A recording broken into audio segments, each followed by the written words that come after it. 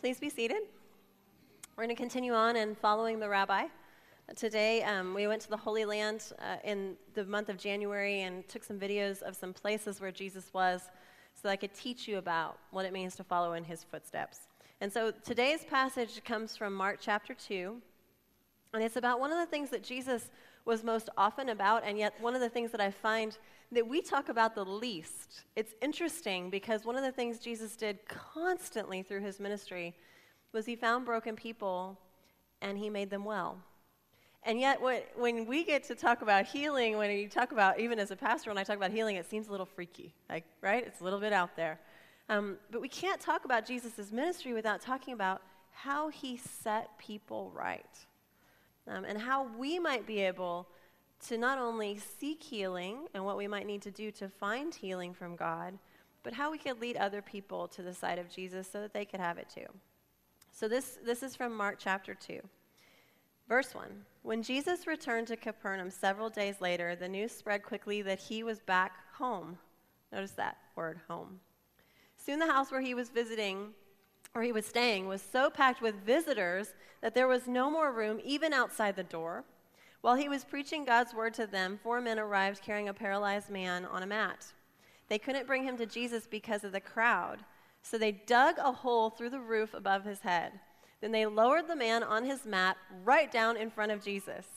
Seeing their faith, Jesus said to the paralyzed man, "My child, your sins are forgiven." This is the word of God for the people of God. Thanks be to God. So a little quiz. Jesus was born where? Bethlehem. You got it right. And where did he grow up? Nazareth. But when he was in Nazareth and they decided, the people of the town tried to throw him off a cliff, he relocated.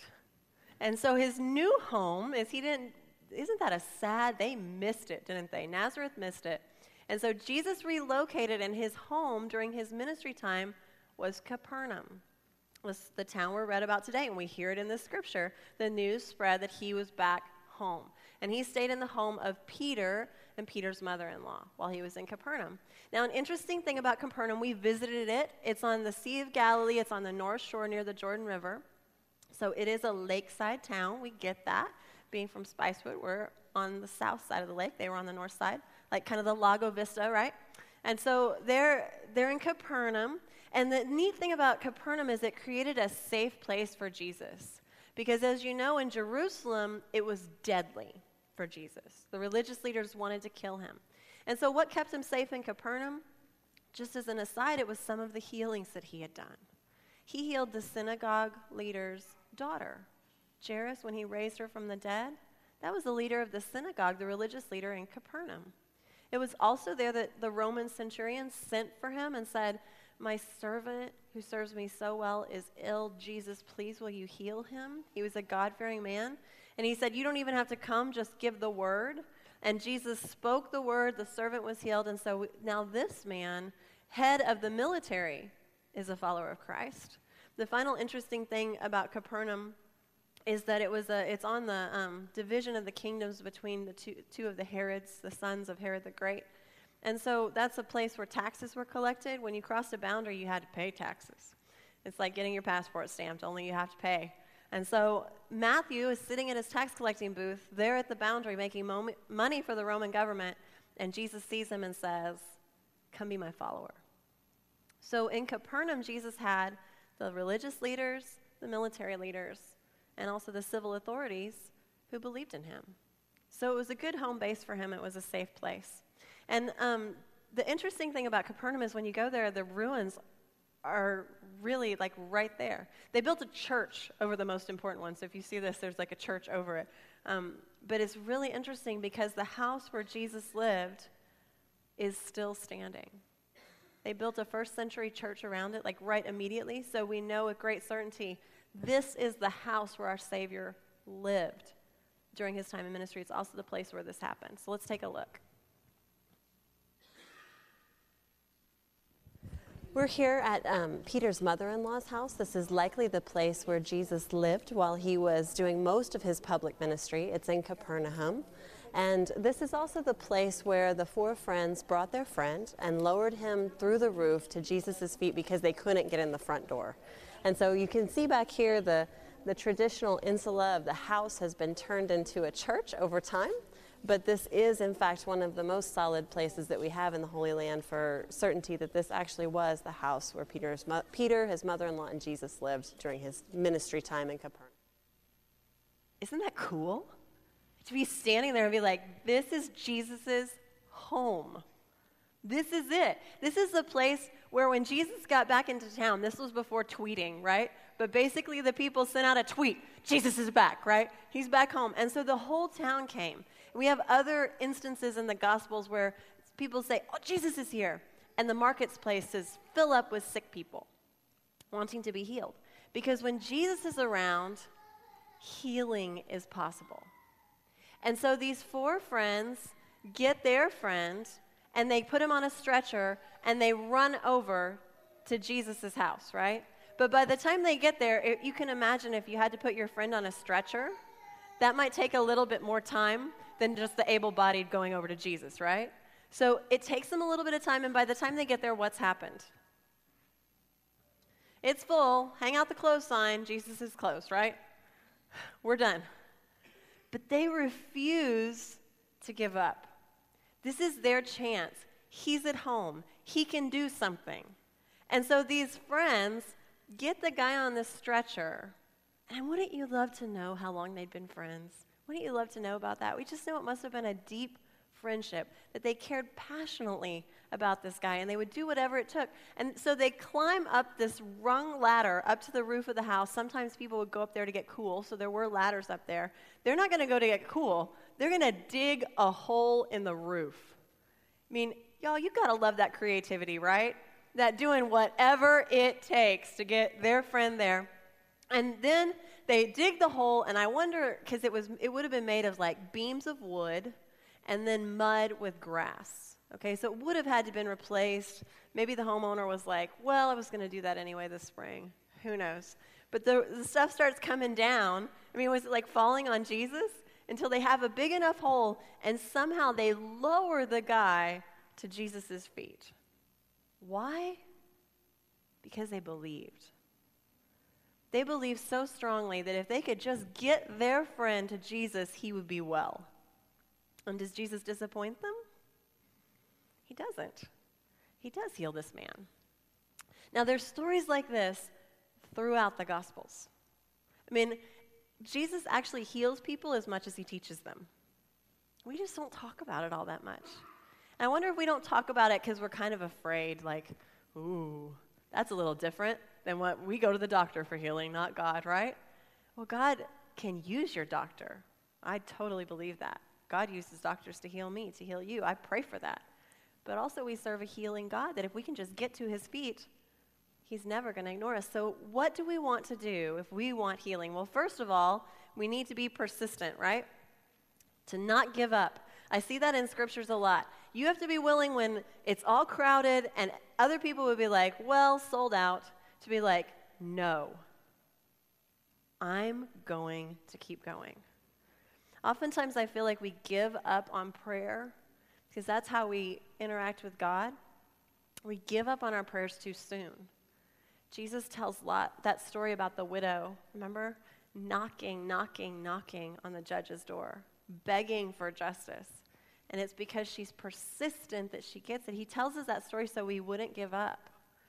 I mean, y'all, I prayed for, my grandfather has passed on now. He was not a believer. I'll tell y'all this story. When I told him I was going to be a pastor, I said, Grandpa, I'm going to be a pastor. He said, you are wasting your intelligence. He did not want me to do this. I prayed for him for decades for his faith, that he would be a believer. And it got to the point where I was like, nothing's ever going to change, this and that. Well, he had a friend in an RV group sometime that was like, hey, come to church with me. And by the end of his life, my grandfather would tell me about Bible studies, would tell me how much he loved the Lord. Was totally healed. The last words he said were, Lord, Lord, because he saw Jesus coming to get him. And I'm so glad that when I was about to give up, God would remind me to not give up, to keep praying, to keep being persistent. We see the woman who squeezes through the crowd just to get a touch of Jesus, right? The people who are blind, who just call until their voices break, because they're not going to give up, because this is their chance. So the first thing that I would encourage you is when you need healing, when someone you love needs healing, don't give up. Persist. Just keep going. Because there is never a time in the whole Bible when someone calls out to Jesus and he ignores them. God will answer you. God does answer. It's just we don't always get to determine the timing or the way.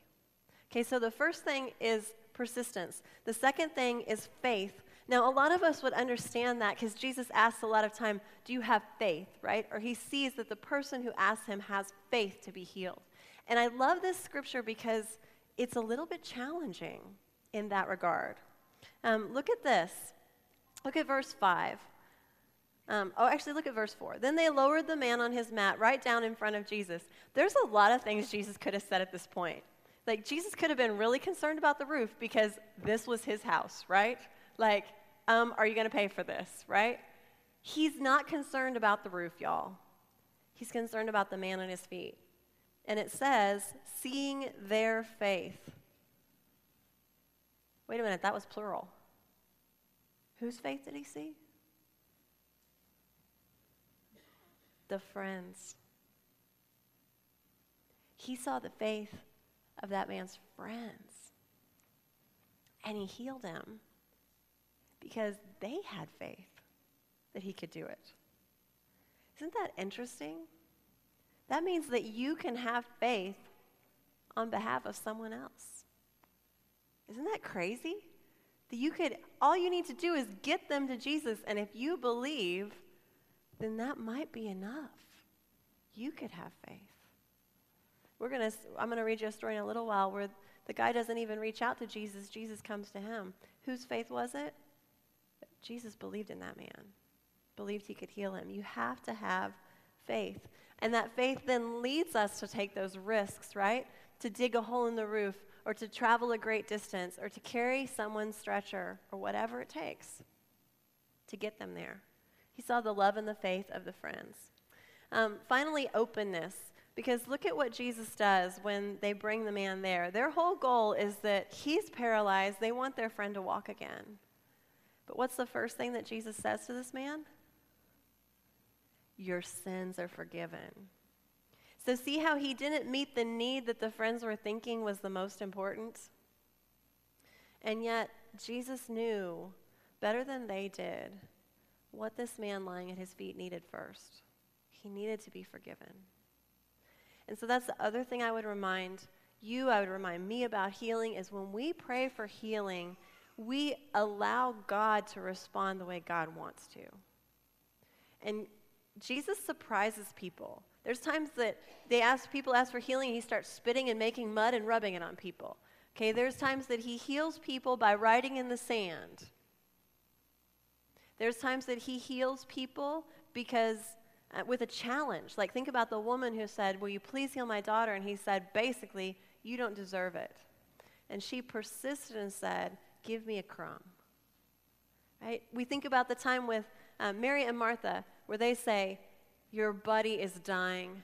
Come, drop everything and come because you have the power. So they have the faith, right?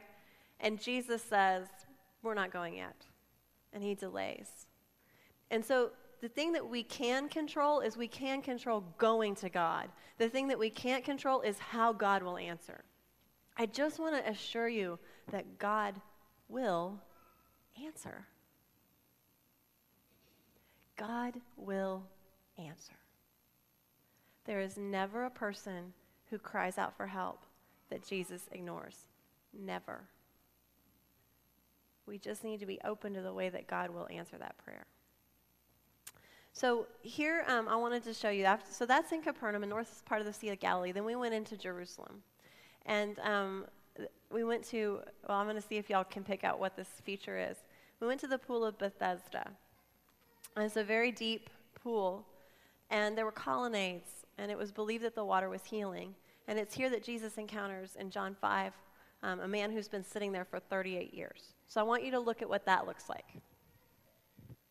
We're here at the Pool of Bethesda. It's mentioned in John chapter 5. This is the place where the blind and the lame and the paralyzed would gather in the Colossae, or the colonnades around here. And when the water bubbled up from the underground spring, they would try to be the first person in because it was believed an angel was stirring it and they could be healed. And Jesus encountered a man here on a Sabbath day, which is the day of rest, who had been here for 38 years waiting, hoping to be the first in the water. And when Jesus asked him if he wanted to be well, he says, I can't. And he can't because there's no one to help him into the pool. And so you can see how deep it is. If he would have gone in his paralyzed form and been the second and not healed, he couldn't have gotten out without a friend. Maybe he couldn't even get in without the aid of a friend. And so Jesus says to him in that moment, take up your mat and walk. And so he is the friend to this man who's been waiting for 38 years for healing, and he heals him on this Sabbath day. Did any of y'all pick out what archaeological feature that was? Cistern, right. It's a really deep cistern. So it's this really deep pool. Here's this man, and I pray over these scriptures, and I wondered, out of all of the sick that were there that day, because there were crowds, right? This man didn't call out to Jesus, and yet it says in John chapter 5 that he saw him and knew he had been ill for a long time. And I just wonder, Jesus has been going to the temple, to Jerusalem, since he was a child. And so I wonder, did Jesus see this man when he was a child and walk by again and think, I've seen that man for 30 years now, sitting there. And so for whatever reason, whether it was he could read the pain on his face or whatever it was, Jesus picks him out of the crowd and asks him, would you like to get well? And that's a great question. If you want to ponder that in your own devotional time this week, would you like to get well? But the man says, I can't. See, he's been sitting here for 38 years.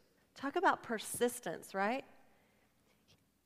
This close, maybe between me and that chair, of waters that could heal him, and always failing to get there.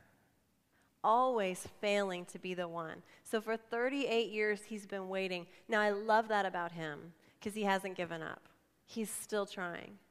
But he's also, in those 38 years, seen the people who succeeded. And he realizes how they're different from him. And he tells Jesus how they're different. Did you catch that? I have no one to put me into the pool when the water bubbles up. Someone always gets there up ahead of me. So he says, Jesus, the difference is it's not that I don't want to get well, it's that I don't have a friend. I don't have a family member. I'm alone. There's no one to help me.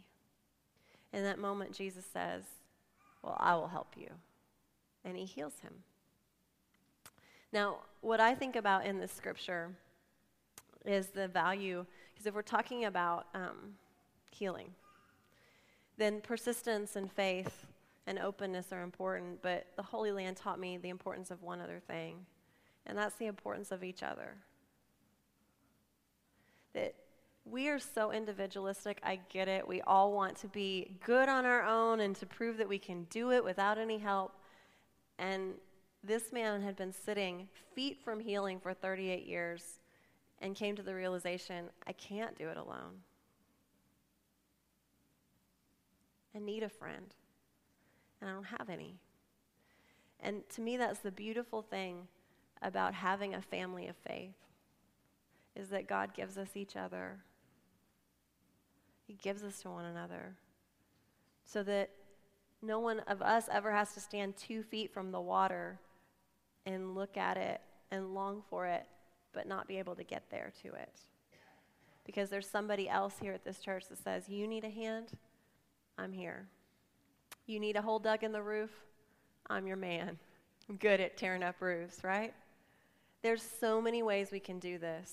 It doesn't have to be carting someone up to a roof. It can be as easy as when you hear a prayer request.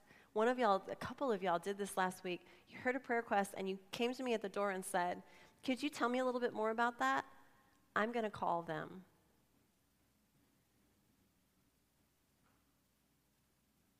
I'm going to call them. Some of y'all come up. That's why we have the altar flowers, you guys.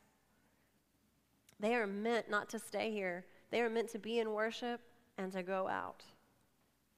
And I don't know the people you know, and I'm not friends with them, and I'm not neighbors with them. I can't do that. The only way that they get out there into the hands of people who are hurting is if you carry them there. You can think of those altar flowers as the last few feet. Can you heal anybody? Can I? I can't. But God can. And God isn't asking me to heal anybody. God is just asking me to bring them to Him. That's what He's asking you to do. Just bring them along. Oh, you say, I'm too embarrassed. I'm too embarrassed. Now, what would people think if I said, hey, Jesus might be able to help with this, right? So embarrassed you couldn't dig a hole in a roof? I mean, would it be more embarrassing than that? Because that's pretty embarrassing. I have a picture up here of Helen Imlach. Meg is out there somewhere. And Meg and the prayer shawl team knit prayer shawls to her. She was in the hospital, and she let us take this picture. Can you see her face? Can't tell you how much that meant to her. 10 minutes of visiting in the hospital counts for 10 hours of normal time. It does. I remember when I was first in the hospital, one of the pastors came to visit me. I will still remember that. And 2 people from my church that I just barely knew, I was 16 years old, came and held my hand and prayed for me and said, hey, if you're nervous, I want you to know that we're praying for you. They got better. I didn't even really know them. And they came to see me. They were part of my healing. And so what I'd encourage you to do is, see, the power of God is not limited by just what I can do, right? God's got all of us. So think about the healing power that can be present in this community if all that we're willing to do is get our friends and bring them to Jesus when they need help. Just say, you need healing? You're in luck, because I know the healing God. And let's pray together. Now that's why if you'd like to be a more intentional part of that, there's a little card in your bulletin today. Sign up. Sign up. Hey, I'd like to knit some prayer shawls or take communion to shut-ins or to pray or deliver flowers. I'd like to help people find Jesus. Okay, that's why that's there, in case you'd like to do that, and I bet you would like to do that. The second thing is, after I visited the pools of Bethesda, I was thinking about you on the other side of the world.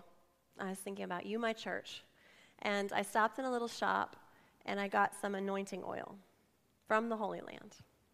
And I wanted to bring it back, just like I brought back the Jordan River water. Because the scriptures also say in James, they say, is anyone sick? They should call the elders of the church to pray over them and anoint them with oil in the name of the Lord. And the prayer offered in faith will make the sick person well. The Lord will raise them up. If they have sinned, they will be forgiven. I thought, I don't ever want any one of you to sit by the pool of Bethesda for 38 years and feel like you have no one. You don't have no one. You have me. And you have the people sitting around you. And so what I want to do is, after we sing our closing song today, I'm going to invite our Stephen ministers up. And I'm going to be up here, and we're going to have the oil. We would love to pray for you. We would love to pray for you.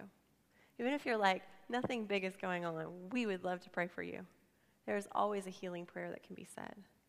Just so you know, you are not alone. You're never alone.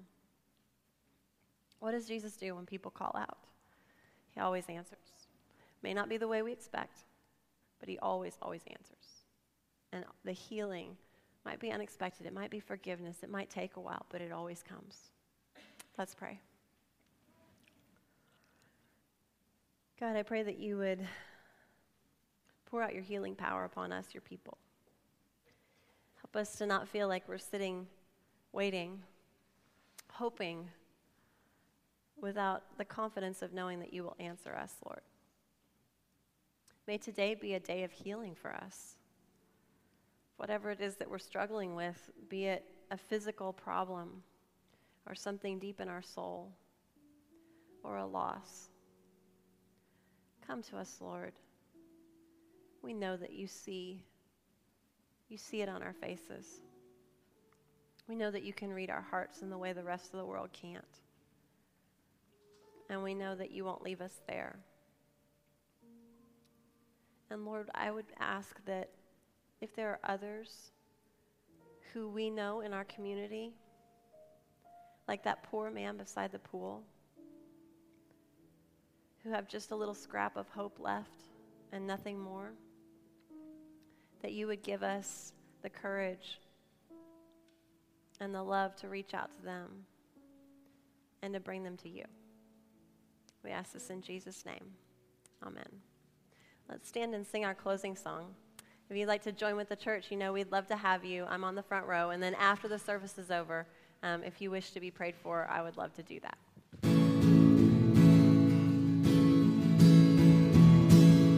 The splendor of the King, clothed in majesty, let all the earth rejoice, let all the earth rejoice.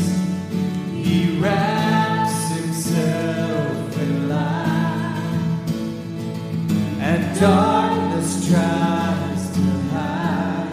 It trembles at his voice, it trembles at his voice. How great is our God, sing with me, how great is our God, and all will see how great is our God.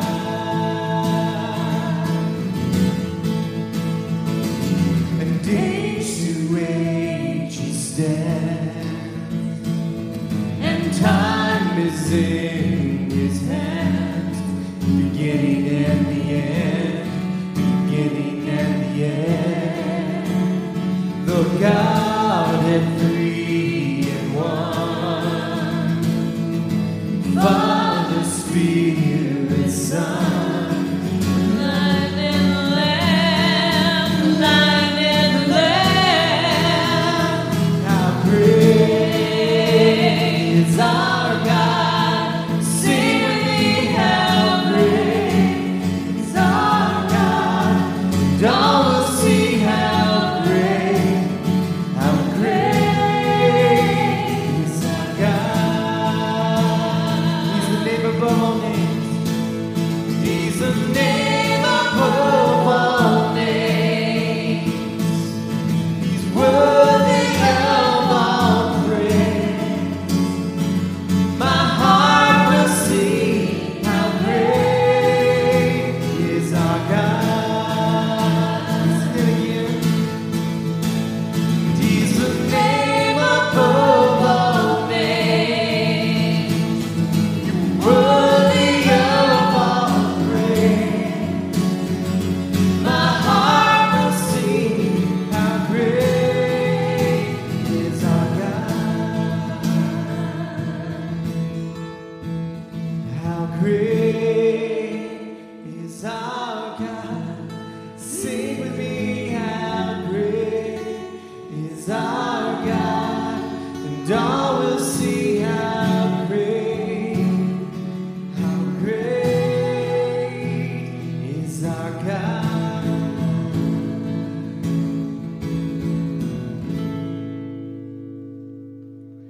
Receive this benediction, and then if you'd like to come forward and like to have some of this oil from Jerusalem and a prayer, we would love to give that to you. I'm going to invite the Stephen ministers to come up as soon as I'm done.